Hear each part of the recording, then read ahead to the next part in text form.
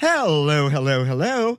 I am your Selena, hostess with the mostest, Michael Munoz. And welcome to In Yo Mouth. In Yo Mouth. I'm the queen of food who's always in the mood to lick it right, lick it good, show you how to. Oh, God, that's good. I want to know what you eat from the streets to the sheets. So open wide, honey. I'm coming. In Yo Got the Mouth. goosebumps. Looking for a new high-end mascara without breaking the bank? The new L'Oreal Paris Panorama Mascara gives you a high-end lash look in a premium gold luxe packaging. It's all about panoramic volume and fully fanned-out lashes. With its tapered brush, the new Panorama Mascara catches every single lash, giving you the false lash look without any of the hassle. Say goodbye to clumps and flakes, because this mascara is specially formulated to resist them all day with up to 24-hour wear. And the best part? It performs better than Luxe mascaras at only a fraction of the cost. You can buy Panorama Mascara on Amazon today.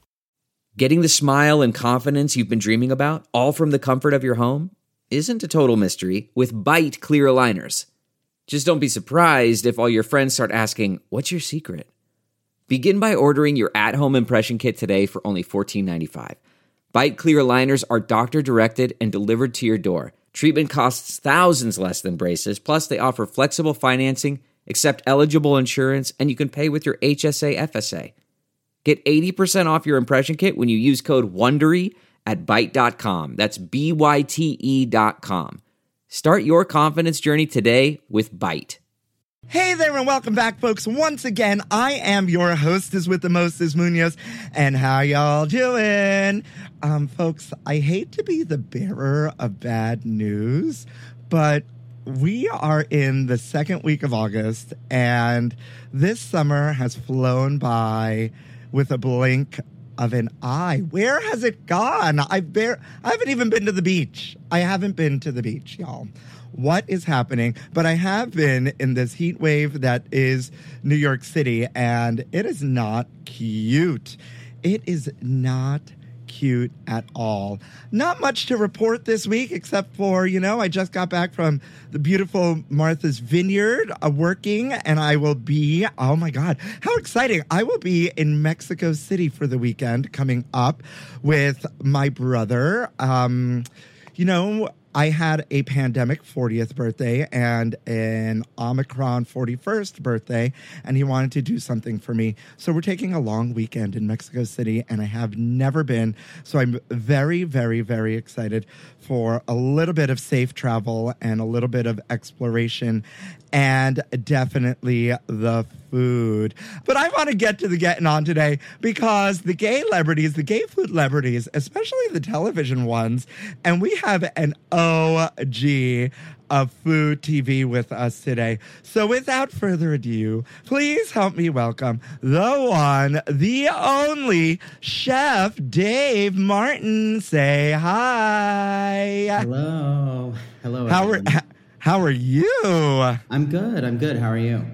I am great. First and foremost, thank you so much for giving me of your busy time, taking time out of your busy schedule to come and talk with me on my Big Gay Food podcast. It is an honor to have you here.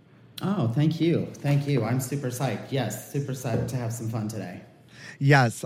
But Dave, you told me before I hit the record button, you've peeped me, you've stalked me a little, right? You've listened. Yeah. And so I think you're familiar, right? Or I think you prepped yourself, and not everybody does. So thank you for doing the homework. You're welcome. I needed to know what I was getting into. Oh, my God. And listen, I don't know if you're ready for the roller coaster, but I got to do what I got to do. And in the grand tradition of In Yo Mouth, I need to wish you Happy National S'mores Day. Hooray. Okay. Oh, my God. You sound so excited. I'm not. I don't love s'mores, but yes, I will have one today. Okay. All right. You know what? I am s'mores indifferent, maybe. I think it's too sweet. I just think it's all too sweet. I will make one. Yeah. I will toast that marshmallow to perfection, and then I will take 2 bites and then put it down You're and be over like, it. I'm over. It's way, It's a way sugar too blast. sweet. It's a sugar blast. Yeah, for sure. You know? I mean, like the smoke of it all, right? Yeah, the campfire in the summer, the bonfire in the summer. I've had none of that this summer. None of it. No, well, it's been too hot. Yeah. Yeah, I mean, and I've been blessed and highly favored that I've traveled a bunch this summer, but it's been to places that hasn't happened. No beach, no bonfires, no clam bakes, no nothing. Not You yet. know? There's still time. There's still time. Yes, but it's flying by, right? Yeah, it's super. Yeah, it's almost over, really. I don't want to think about it. Well, I do kind of because I'm working a ton, but it's all good. Yeah. I mean, now you are in consulting. Have we put some like s'mores desserts on anybody's menu or like, a s'mores No. ice cream? I do, one of my clients actually, she loves s'mores. And so when I do s'mores, I actually make the marshmallows from scratch, which that actually does make a big difference because they're a little cleaner. I actually use agave versus regular sugar. So they're a little higher end, and there's no Hershey's chocolate because, let's be real, that's not chocolate. So, what's really important is good, real chocolate, homemade marshmallow. It definitely makes a more premium s'more. Yeah. Are you making homemade graham crackers too? No. I'm not. I mean, I could. I've thought about it, but I haven't gone that far. That's a lot of work. That's a Yeah. lot of work. Well, Dave, you're in luck because, and I don't make these things up. This comes from Foodimentary.com. This is 4.5 years later that I still haven't met the person behind Foodimentary who's decided all these national holidays that are applied everywhere. But it's also National Banana Split Day. Oh, serious? Yeah. Okay. You get a double day. Okay, sweet. Well, it's all about sugar then. Yeah, right? Banana splits also. Not No. something I'm here for. No, same. Yeah, I mean, National Tequila Day sounds a lot better to me. And dangerous, right? Yes. And dangerous, kind of. But we're going to get Can into be. get into the tequila of it all. And thank you for the teaser and the plug, because we love a teaser and a plug on the podcast for sure. Well, no matter what you celebrate today, whether it's National S'mores Day, National Banana Split Day, or National Take as Many Shots of Tequila Responsibly as You Can Day. Yes. We celebrate you.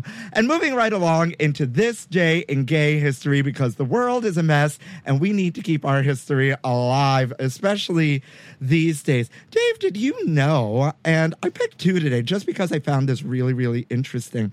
In 1888, a lifelong trans man is discovered as a patient at an Iowa prison hospital. There's no other information available, just that they were discovered in 1888 at this prison hospital. I was like, when I dig through this history, the further back I can go, the further interested I am, even though it's just like a little snippet. It just goes to show and prove like we've been here, we are here, especially the trans community, Right. I didn't know things were documented that far back. I mean, that's interesting for sure. Well, yes, of course. That little bit, yeah. Yeah, of course not, because our history, although we have been here, isn't really well documented, right? And it takes people. It's one of the reasons I do this, to keep it alive, to keep it moving forward, And the other little tidbit I found interesting and very apropos for what's happening in the world today is that in 2011 in the Czech Republic, several thousand people marched through Prague in the Czech capital's first gay pride festival. The event was peaceful, though there were some 300 vocal opponents. Shout out to you in the Czech Republic, all our gay brothers and sisters and others out there, Yeah. Wow. Only 11 years ago. That's not very long ago. No, and it's like, it's surprising. It's like our history is vast, but not necessarily that long ago. Like, you know what I mean? Yeah. It's new and evolving, and hoping hoping to keep it moving forward, but there's a lot of crazy shit out there today that, you know, I'm feeling like we're going back in time. Yeah. For what reason at that? I know. You know, Crazy. for what reason at that? But we're here to celebrate. Yep. We're here to celebrate the entire LGBTQ community in all of its forms, and it's one of the main reasons I do this. And it's, and I just love these little factoids. You know what I mean? Mm-hmm. Sometimes they're really fun, sometimes they're really serious, and sometimes they're just really, really interesting, right? And I wish we knew a little bit more about what happened in 1888 to this person. That was in jail. You know what I mean? I'm sure. So, yeah. I'm sure it was very difficult.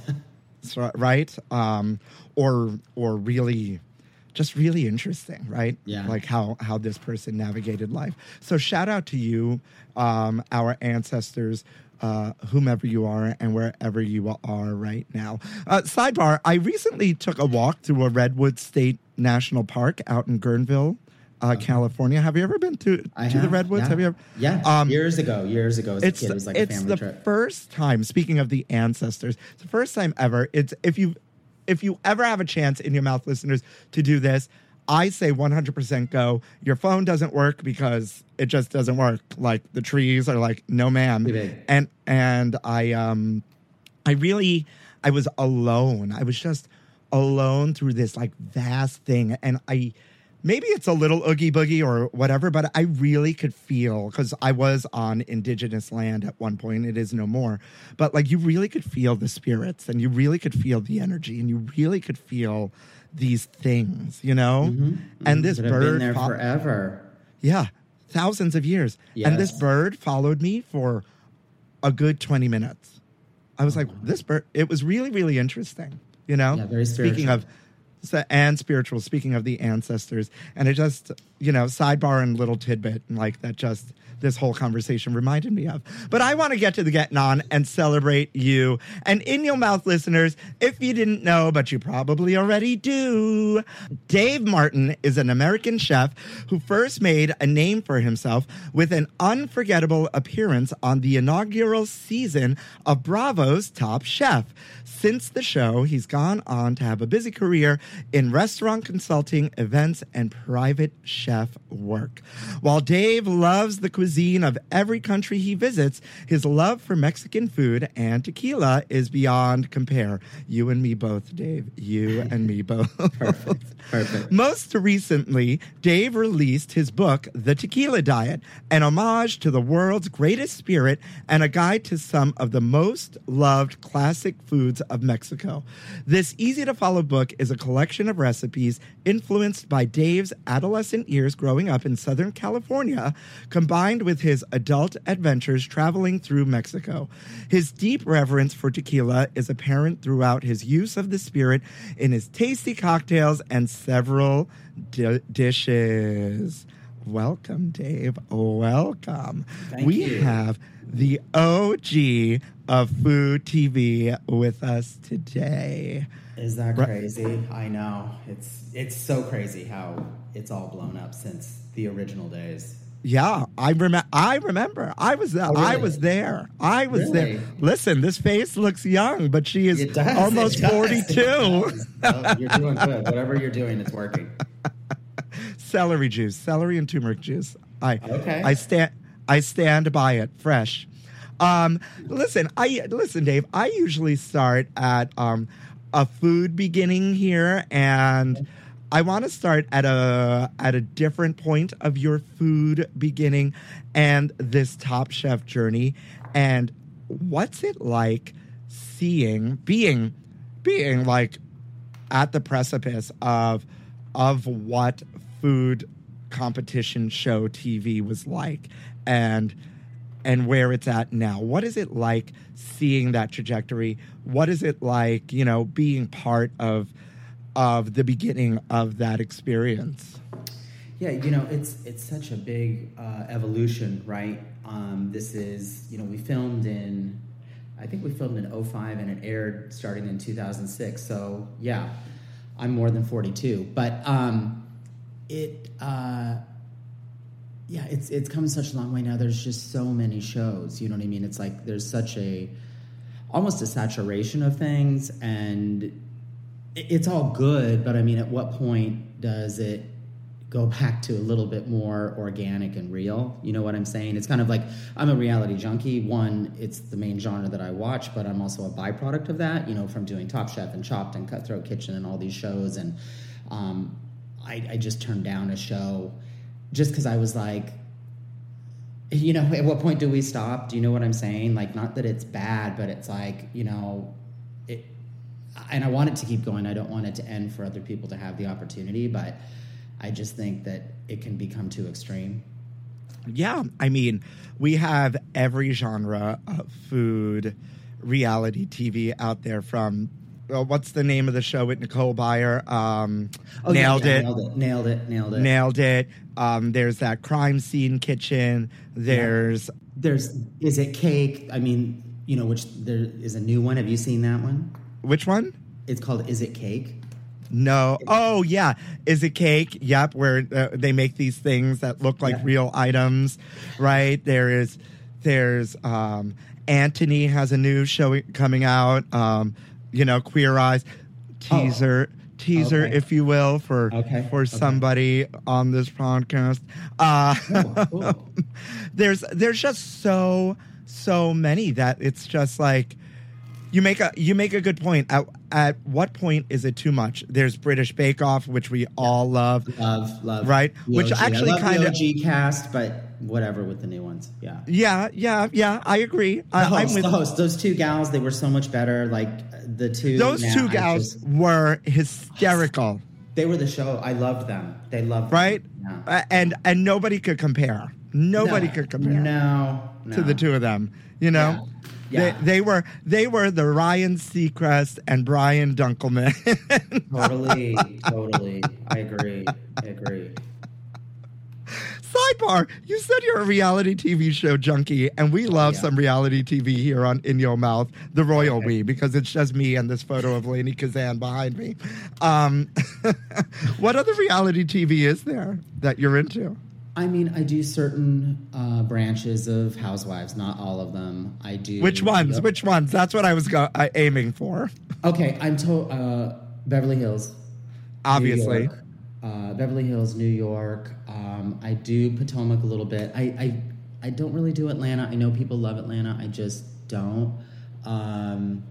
Dubai's out, so I'm doing Dubai.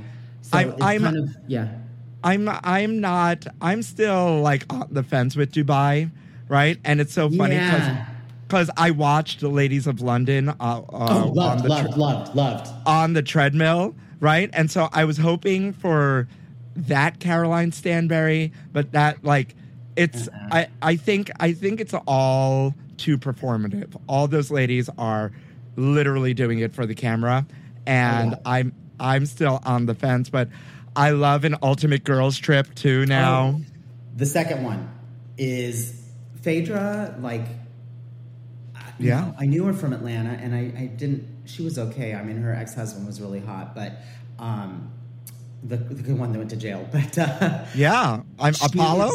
We were all Apollo fans. Hello, yeah. But the second one, I mean, she is so fucking hilarious on there. I mean, I am just loving her. I'm just like... She's a peacekeeper. Yes. She's a peacekeeper for once. You know, Phaedra Parks, right, although became problematic on Real Housewives of Atlanta, hands down had the best reads of any franchise of Housewives. Yes. The best reads. I'm seeing her now and loving it. Oh, love it, right? I'm a Lisa Rinna stan for sure, even though she's a big problem, but I love her to death. She's there, Yep, right? I have all my theories. We can go on and on about this. And before I move on, have you discovered Real Housewives orders on Instagram? No. Friend to the pod. It's an entire Instagram that's dedicated to the Real Housewives ordering food. No way. Okay. All right. I'm interested. He's Canadian. They're amazing. Go follow. Shout out to you. But we love a reality TV moment here and reference here on In Your Mouth. But speaking of food, where did the love of food come from? You know, I was really lucky. I grew up in a very middle-class family, and my mom and dad both worked, the old school 70s thing. And, my mom still made food from scratch and baked from scratch. I didn't have Oreos. I didn't have sugar cereal. It was always from scratch. And my grandmother cooked and baked, and so it kind of came from there. And my father, who was kind of like from, I say the South, Indiana was the South, or is the South to me. So that's kind of where I got my comfort angle, which was my original style, because that's what you emulate what you know. But it actually came from home and being in a home where things were from scratch. Yeah. And then at what point did you decide to go on the journey of like this culinary adventure? Were you like, I need to go to school for this. I'm definitely going to be a chef. I really have this passion for this. Yeah, it was really a second career for me. I was always working in restaurants through high school and college. I was in tech. I had a recruiting company, and the market crashed. And so I was like, oh, shit, I'm screwed. So I actually went back to school and decided to pursue my passion and did Cordon Bleu, and kind of that's where it all kind of switched. And, I said, let's make it happen. And then Top Chef and catapulting me to, New York and things like that. But yeah, it kind of started as a second career and like, oh my God, like I've just lost everything. What am I going to do? Yeah. We've had a lot of Le Cordon Bleu alums on the pod. Oh, really? Okay. Right? From Neil Patrick Harris's husband, David Bertka, to whom else? Chef Pink de Longpre, I think, went to Le Cordon Bleu. Yeah, so many products. Le Cordon Bleu churning out, the queer chefs of the world. You know what I mean? I do. A while ago, Michael Twitty, friend to the pod and friend to me. I don't know if you know of Michael Twitty, but sent me on a journey of queer food and what queer food means. And this question just came to me because I mentioned queer Le Cordon Bleu churning out queer chefs of the world. Do you think there is a sector of queer food, of gay food that is out there? I mean, queer food. I love this question because it always, and I'm giving you some time to think here about it, but I love this question because it always stumps people sometimes, and the answers are vastly different and always interesting in regards to this topic. I think that my interpretation, right, of this question and things is more of, maybe we have different inspirational things that we tie what we do to, and maybe more willing sometimes to push things and push flavors and do things that aren't just so by the book. And it's I have like my Cape Cod client and my New York client, like, people say, and whether even if it's the housekeeper that's like, your food is different than everyone else that comes in here. She's like, she was just saying to me this week when I just left Cape Cod yesterday, she's like, all your stuff tastes different. So maybe there's something in us that we put into our food. Good food it's about love and passion. And so maybe sometimes us queer folks, like, we're maybe more connected to that. So maybe there's more of that in our food. So that's what I would say. And I think to your point too, we as LGBTQ people, queer people, should are more often than not afraid to take risks. Yes. Because of what we've had to go through and the journeys that we've been on and things like that. And when it applies to our chosen careers, especially one in food, I think, to your point, that's something else different in there could possibly be the risk. Yeah, I think so, because I don't like the same old shit. I don't like menu 101. I like to always keep going, and other chefs do this too, straight chefs too, but I always want to keep moving and evolving and having new things. And of course, if we've got things that people love, we'll bring those back. But I like to keep it fresh. You know, when I'm talking on the private chef or even restaurant level, I just like to keep it fresh. I don't want to repeat all the old shit. You know, I want to keep it fresh. I want to keep it light. You know, bring in the merge of the living on both coasts and just continually growing and evolving and not. And just making it me, and it is personal. You know, some people are like, oh, don't take it so personally. It's like, it is personal to me. It's it's a reflection of you. Yes, exactly. So when people say that shit, it's like, you know, fuck off. Stay in your office or whatever. Like, it is personal to me. It is personal. I care. I mean, I'm almost crying now. That's me. You know, like, I really care about it. Yeah, absolutely. And it's also, to your point, why I don't like the favorites question. Like, if I do an interview or I'm talking to friends or I meet somebody and they're like, oh, you're in this food space. What's your favorite this? And I was like, I don't really do favorites because I'm forever evolving. And I'm always say, I have pregnant lady cravings. One day I want this and the next day I want this. And nothing is ever really the same, you know? Well, I get that obviously all the time. You know, people, oh, what's your favorite dish to make? And then it's like, well, what are we talking about? What season is it? How am I feeling? What country am I in? You know, it's a constant variable. So I'm completely agreeing with that. And so, well, I actually do know your favorite because it's Mexican food, and you wrote an entire. You wrote an entire book true about it, which we are going to get to, right? Okay. Right? We love a good teaser. We're going to get to it after the break. But before we get to the break, right, we always talk about coming out on the pod because our stories matter and we never know who's listening. And it's really, really important to share our stories because we never know who we can affect on this pod. And I was wondering if you would share your coming out story with us. Sure. I was actually just sharing it with some folks last night. And, you know, for me, it was later in life. It was when I was 31.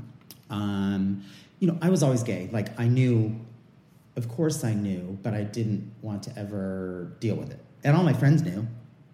But for me, I was not acting on it. Like, I wasn't doing it. So that was what I was able to, that's how I could keep it separate when people would call me whatever, you know, the names.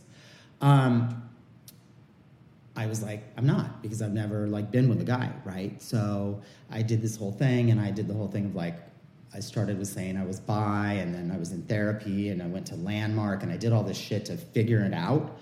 And and then I hooked up with a guy. And so at that point was when I was able to, for myself, you know, it's something I still deal with present day, and I'm much older than 31, but yeah, that was when I finally did therapy and, you know, called my mom and did all that shit and just was like, this isn't about you, okay? This is me, and this is what it is, and it doesn't change me or who I am, but, you know, it took me a long time to get to that point. And, I mean, I'm in therapy today, and it's something that I talk about, and, you know, like I always use the term rainbow because I don't say gay and queer. You know, I'm very much in a hetero world. Like, my college friends, all these people that I've had for years, they all love me and it's all great, and they don't care, but I'm still a little bit repressed by myself.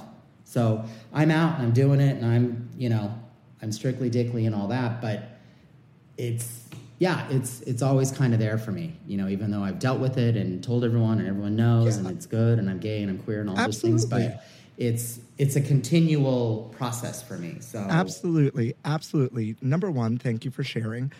All right. Number two, I have said more than once on this podcast, you know, no matter how out you are, it's for us as a community, there are several, I think personally, you keep coming out, whether it's to yourself or to others in very different ways. You know what I mean?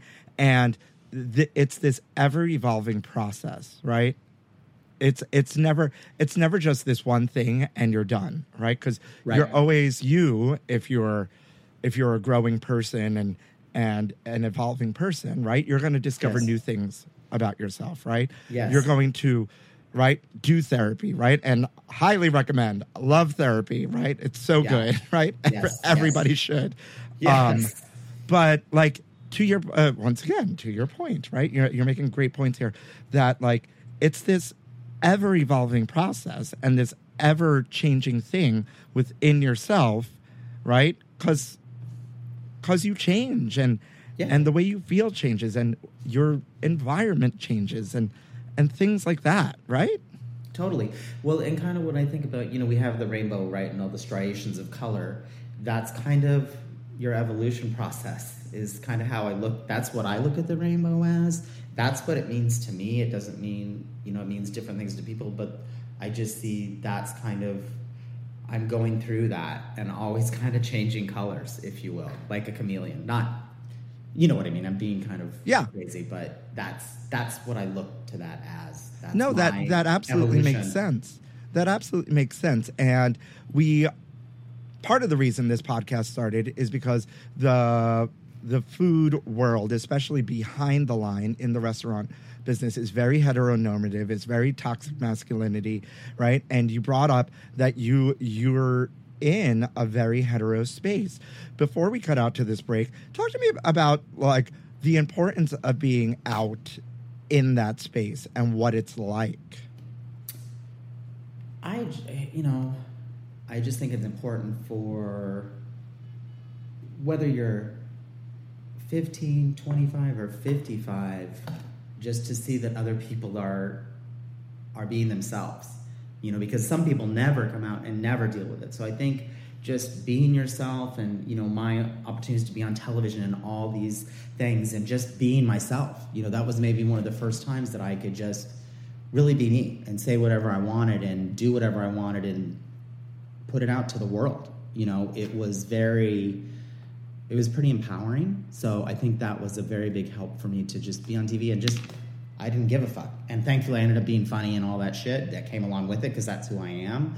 But yeah, so I think I like to do it to maybe inspire just one person to, be themselves and pursue what they want to do and just show that your sexuality doesn't define you and where you can go. Absolutely. Absolutely. Representation matters, y'all. It matters in all its forms, right? Well, can't say it enough. And I don't know, Dave, have you seen the new Queer as Folk on Peacock? No, I haven't. Is it good? Oh, really? So good. 8 episodes, and it's really good. But episode 1, they start with the season finale, and it's a little trauma-inducing. So just pour yourself a glass of wine if you drink, and just be ready, right? But so good, just on the heels of representation, right? Okay. And I really want to thank you just for, opening up and having this conversation with me, right? Because it's important. And like I always say, every podcast at this point, we do this for you and your mouth listeners because we never know who's listening, right? And we never know who we can affect.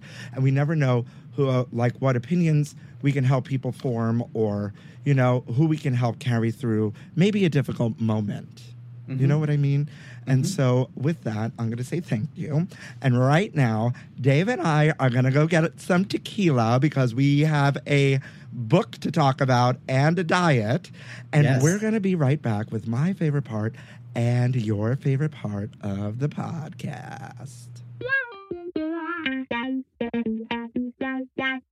Delve into the shadows of the mind with Sleeping Dogs, a gripping murder mystery starring Academy Award winner Russell Crowe. Now available on digital. Crowe portrays an ex-homicide detective unraveling a brutal murder he can't recall. Uncovering secrets from his past, he learns a chilling truth. It's best to let sleeping dogs lie. Visit sleepingdogsmovie.com/Wondery to watch Sleeping Dogs, now on digital. That's sleepingdogsmovie.com/Wondery. All right, In Your Mouth listeners, I hope you're ready, Dave, because I'm taking you to my favorite part and the audience's favorite part of the podcast. A little something we like to call Food News Update. Food news? Ooh, honey, you ain't ready, girl? Spill the tea. News Update. McDonald's and Dairy Queen are currently involved in a roadside sign roast. Have you heard about this? Right? I saw it. I didn't click. Tell me, because I hate fucking McDonald's. I could do a blizzard if I had to, but I'm 17 years sober on fast food. So yeah, tell me, I didn't do the click. What is it? You know what I love about this, right? Is that whomever's behind it is really just like, there has to be gay people behind it because it's really witty. It's really witty and really bitey and like a little shady, you know, the whole thing. So McDonald's and Dairy Queen in some small Missouri city got into a sign roast where McDonald's posted something on a sign being like, hey, do you want to have a sign war? And Dairy Queen goes, no, we're too busy making ice cream. And then McDonald's like clapped back, you know? Okay. And Dairy Queen was like, oh, you sure your machines are working? You know?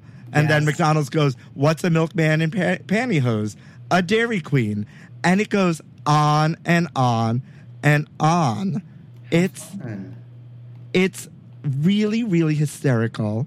The bank Arvest Bank got involved, being like, you know, checking in on the sign war, you know.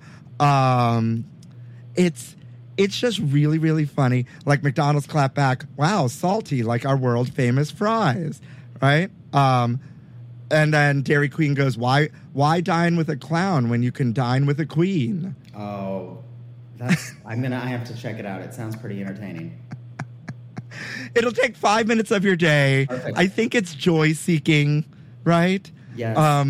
Especially with all like the news cycle, right? Especially with the current news cycle. If you're driving down the road in whatever small town Missouri city this is, I would think it's something to look forward to. Right? What are the antics these two people are trying to pull? I'm surprised. I guess they can do it because they're franchises, both of them, right?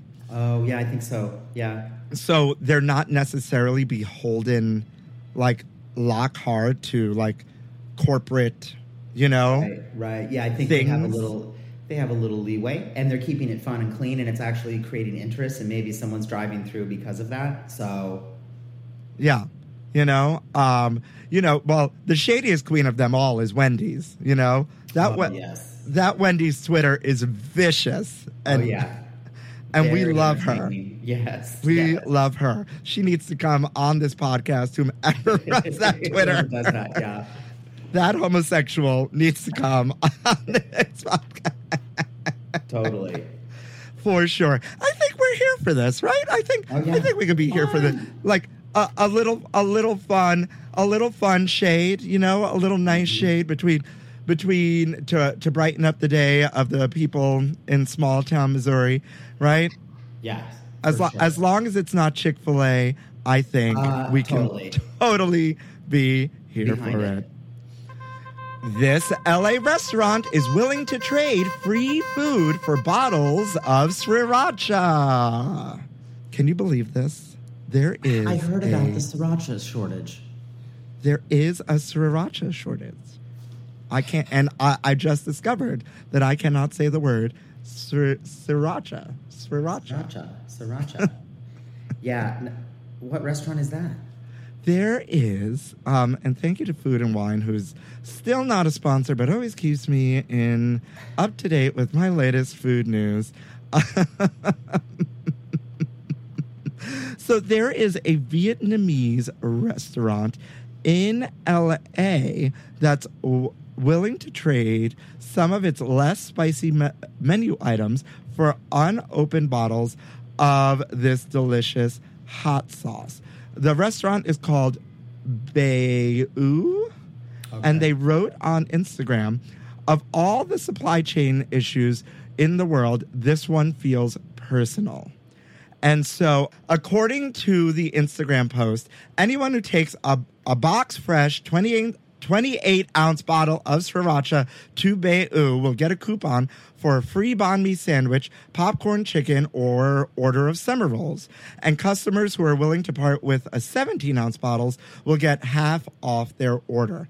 They go about 312 bottles a year, so any little bit helps, they wrote. That's crazy. That's crazy that we're out of sriracha now. I mean, I have plenty, thankfully, and sambal, but it's the same company, Hui Feng Foods, that makes both of those products. Yes, I love sambal. Oh, that's better.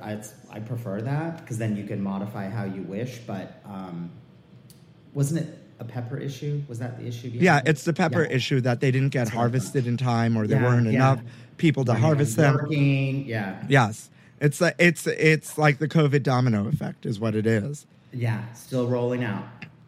You know, I thought this was very, this was a very good topic since you consult in a lot of restaurants. Is this a tactic you would ever use to kind of bring in a product that you would need to help a restaurant out? No. I mean, again, they're, probably a small, maybe 1 unit or a couple of unit operation, but you've just got to figure out to make your own, make something similar. I get it that they're out of it, but you got to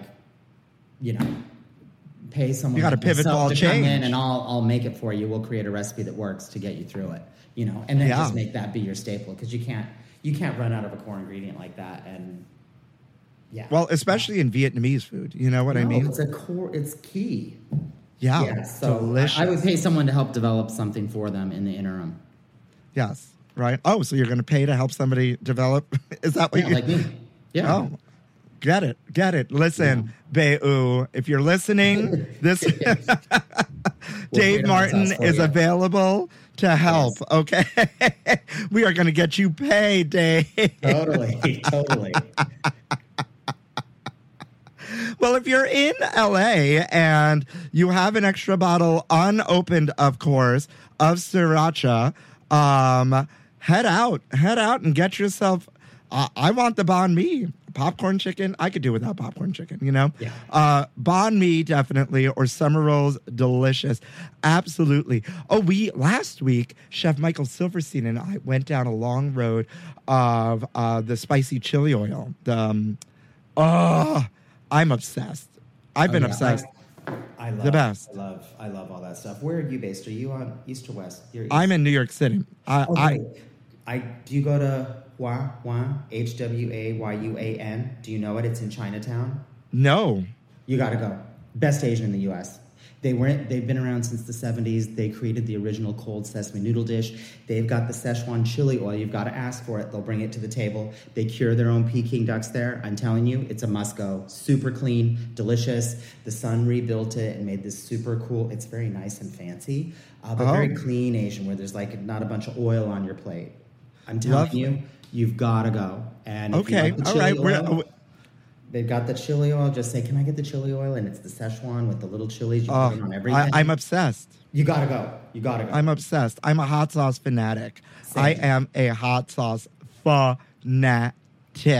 And last but not least, I think we're here for this, right? Anything to keep a restaurant afloat, especially if it's delicious. And last but not least, there is a whiskey out there. I know it's not a tequila, Dave, but there is a whiskey out there made from crabs. I saw that. We must have the same feed. But yeah. I mean, first and foremost, I'll take a sip, and see what's up because it's probably going to add a salt or briny quality to it, is what I'm assuming. Yeah. But apparently you read the article. I didn't. I didn't. But I'm just, hello, chef. I better know that. So yeah. But that's what I would imagine, and so it could be interesting. It, probably could make a great whiskey-based Bloody Mary. Oh my God, delicious, right? Right? And using with a little bit of the Old Bay hot sauce. Have you had the Old Bay hot sauce? Oh, so good. Well, I'm not a big whiskey person, but apparently green crabs pose a problem to coastal ecosystems.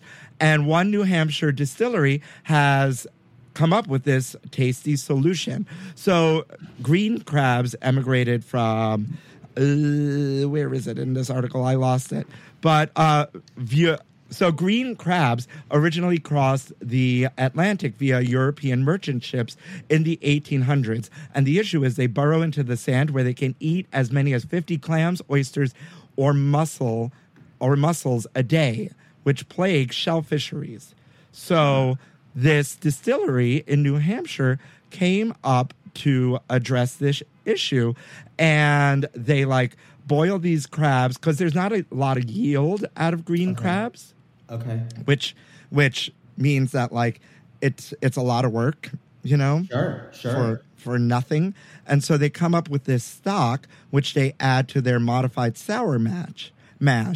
And then they have this custom spice blend mixture consisting of paprika, bay, mustard seed, coriander seed, dill seed, cinnamon, clove, and allspice, reminiscent of a low country boil. The final product is described as a briny, better fireball. I want to try it now. It sounds very interesting. Well, listen, fireball is problematic. No shade, fireball. But you know, if the fireball comes out, you are not going to remember the evening. No, ma'am. No. And wasn't there something that came out a couple years back that there was like a component that's in antifreeze in it? I'm like, yes. I'm good. It's like the yoga mats and the Subway sandwiches, you know. So yes.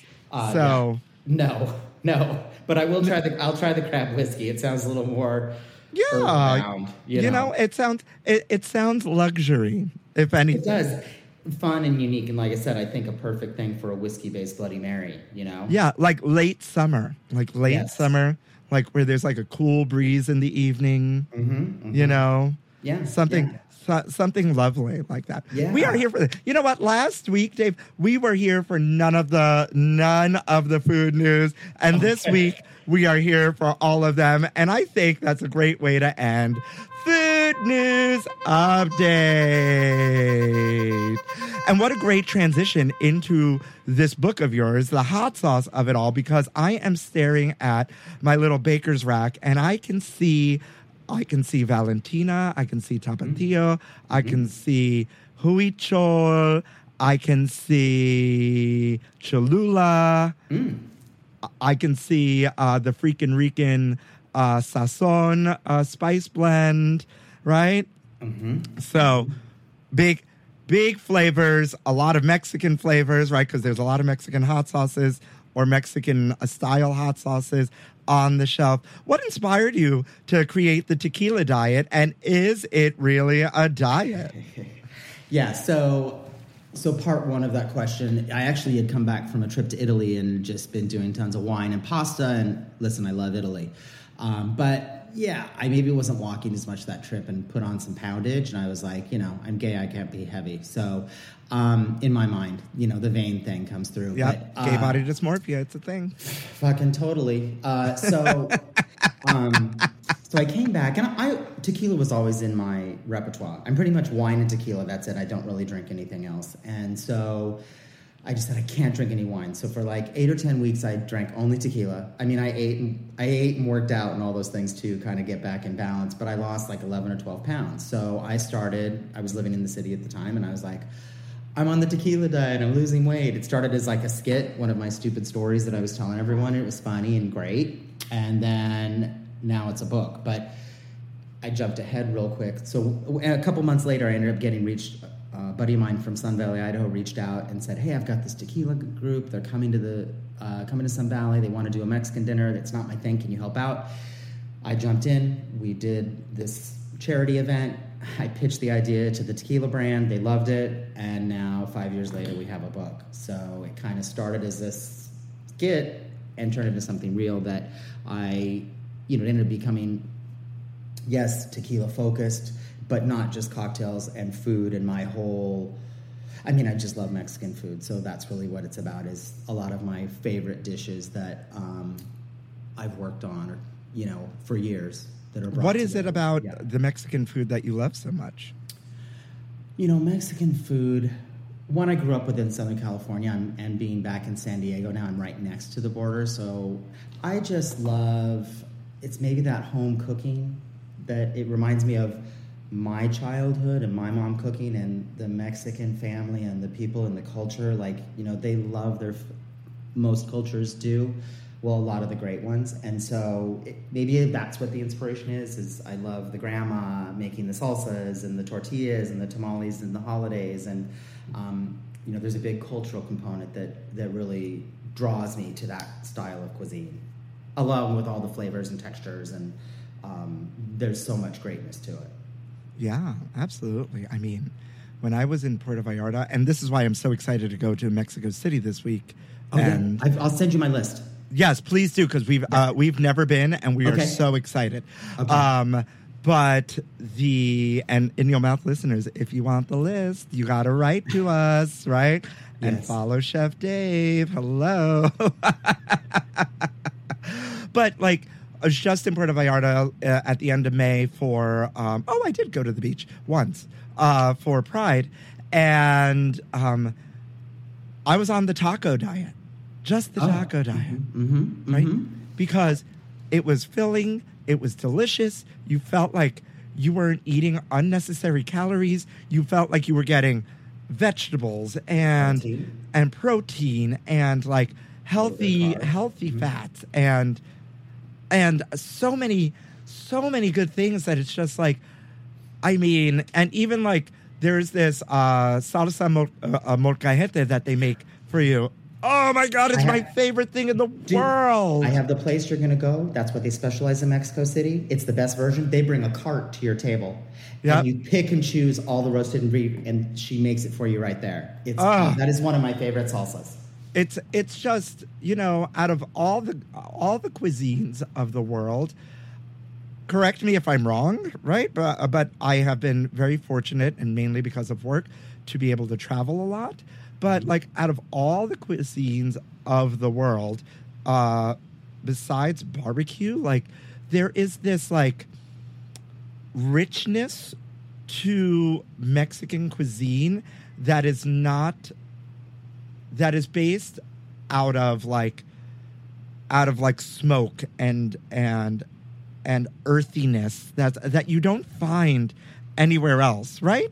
Right? I'm at a loss for words here. No, that's definitely the case, and definitely, you know, regionally, there's different impacts. Like Oaxacan region, they're known for all of their meats and the smoked meats, and there's a restaurant I have for you in Mexico City that's what they celebrate, and that's what they do, and that you'll love that as well. But you know, there's just a lot of depth of flavor and layers of flavors and things like that. And if we can go back to the tacos that you were eating in Mexico, here's an important point that I think people need to realize too, is the American taco is not the taco you have in Mexico. Like, it's not covered in cheese and shit, okay? It is a homemade tort, it's the protein, it's the pickled veg. Yeah. Here and there might be a sprinkle of cotija or queso fresco, but that's not the Mexican taco. And the quesadilla the same. You're not getting like these two heavy flour tortillas with all this like junk and cheese in the middle of it. There is actually a place right up the block from me called Los Tacos Numero Uno. And these guys came from California. I forget what they were doing before. And they opened up this shop in Chelsea Market First. And they're the number one taco in Manhattan. And it's as authentic as you're going to get here in Manhattan. Okay. They even grind their own corn to make the masa for the corn tortillas and whatnot, everything. And I often see a lot of tourists and people go in and like order the quesadilla, and it's not that. It's like there's a little cheese on the griddle. They throw the tortilla, they pick it up, they put the stuff in it, and they hand it to you, and you piece out. You know what I mean? Yeah. How are you keeping killer tortillas? Yeah. Oh my God, the tortillas are insane.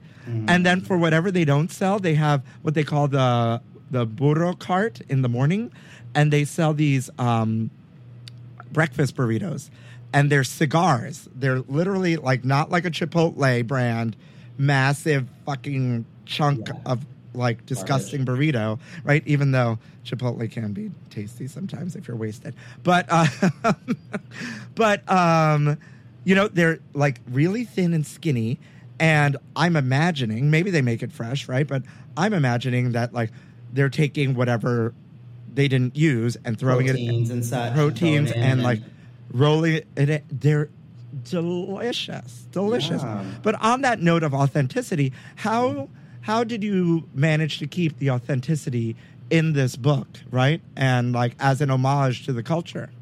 Yeah, you know, again, I've spent a lot of time in Mexico. I'm in Mexico 4 to 6 times a year in the various regions, and so I've done a lot of research, you know, via mouth to stomach, but and meeting some of the people. But I've kept the book very real in terms of flavors, with some of my stylings thrown in, like I've got a bacon fat flour tortilla and things like that. We're not making the masa, but, keeping things true and authentic, with access to ingredients and things like that as possible. But how was I able to do that? Yeah, we do have access to so many things, whether you order from Amazon or whatever, so you really can keep it pretty true. The recipes vary in simpler things like salsas to a mole, which is one of my favorites, or triple chili enchilada sauce, which really is more ingredients and a little bit of technique. But whenever I do a different project, like I've done an Indian joint, a Russian joint, a Malaysian joint, I really keep a Georgian joint, which is delicious. Chama Mama. Oh, if you come across Chama Mama, delicious. Oh, wow. That's great. I know they've got 2 locations now, which is crazy. But, so something that's very important for me is I keep the ingredients true to what they're really using. So, you're not going to see, yes, there's bacon fat in the tortillas and a bacon fat refried bean, but I make sure I keep the ingredients real to the regions and not like a bunch of, this is not American Mexican. This is very true Mexican, from the chilies to the beans to whatever. And we're making all those from, it's not canned beans. We're cooking the beans. So I've just kind of done it by being real to the ingredients, I guess. And I ask the question because nothing incenses me more than watching Ree Drummond make sheet pan quesadillas like she invented them. Stop it. No. No. Like she invented them. And for those of you new around here, and even for those of you who have been listening to me for a while, I'm not saying that the woman can't make a quesadilla. Make all the American style, right, Mexican-inspired quesadillas you want. Do it. But you can't come to the table like you invented the ish. This is this whole brand new you know what I mean? Please, no. And so I can't. we live in a world where we have a lot of access. We have a lot of access, and we have, whether that's to information, to communities, to people, to ingredients, to whatever. Why not? Why not, if you're going to do this, pay a little homage or bring in... Truly celebrate the culture. Don't try to make it yours. I'm a white kid from SoCal. I am not Hispanic, but I'm giving my closest rendition and version and appreciating the people and the ingredients and not bastardizing it, and calling it something that it's not. The recipes are mine and created by my work in the kitchen and testing them, but they come from those people and their culture. Yeah. Absolutely. Well, congratulations on your book, and I can't wait to get my hands on it for sure. Let the kids know where they can find it. Yeah, you can go to mytequiladiet.com, and that shows all the platforms that you can get it. Everything from Amazon, Barnes & Noble. It's everywhere online. The ebook is as low as $9.99, so there's not a better deal out there. But yeah, My Tequila Diet is the easiest platform, which will show you everywhere to go. But if you Google it, it comes up in all the searches, and you can click through and buy it wherever you like. But it's everywhere. Yeah, online.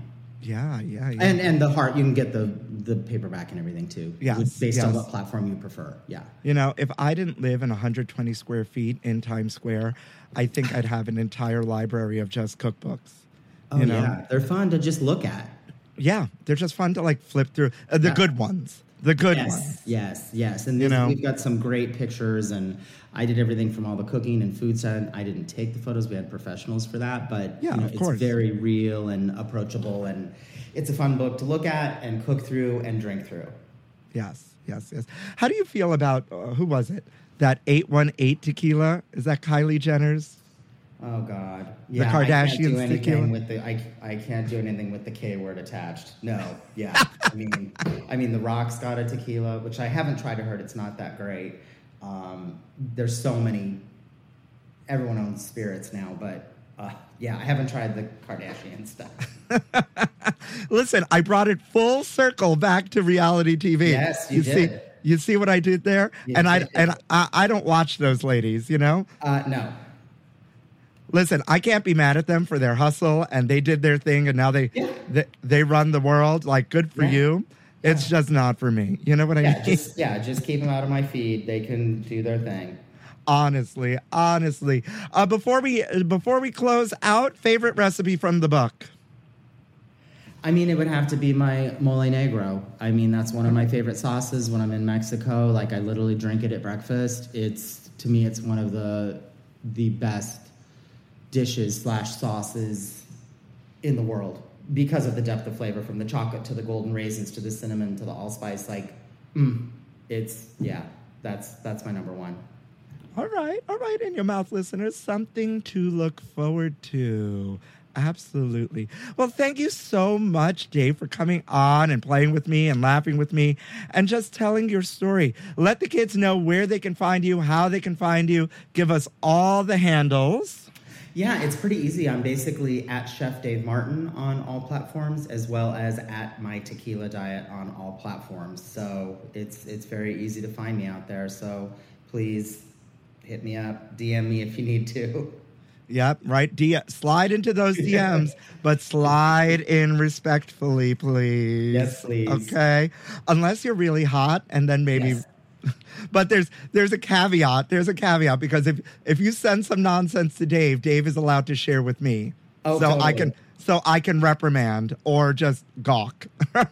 Totally. That's something I haven't said on this pod in forever. Oh my God. Well,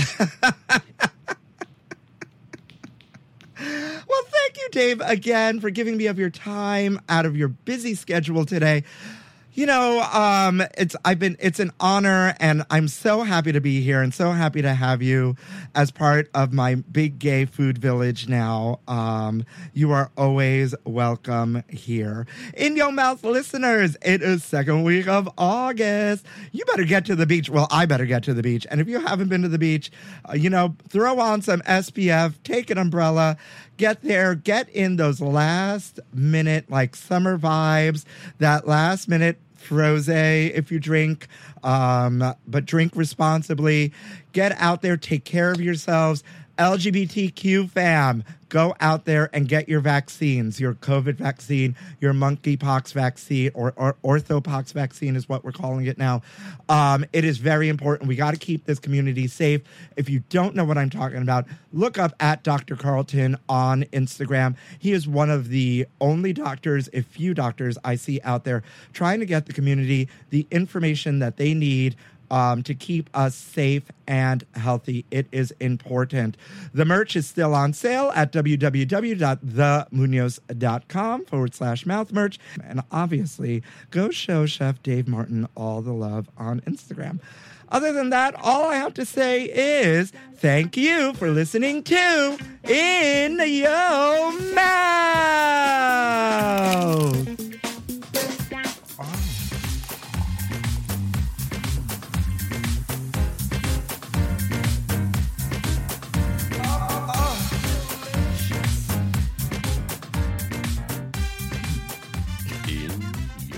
your mouth. Goosebumps.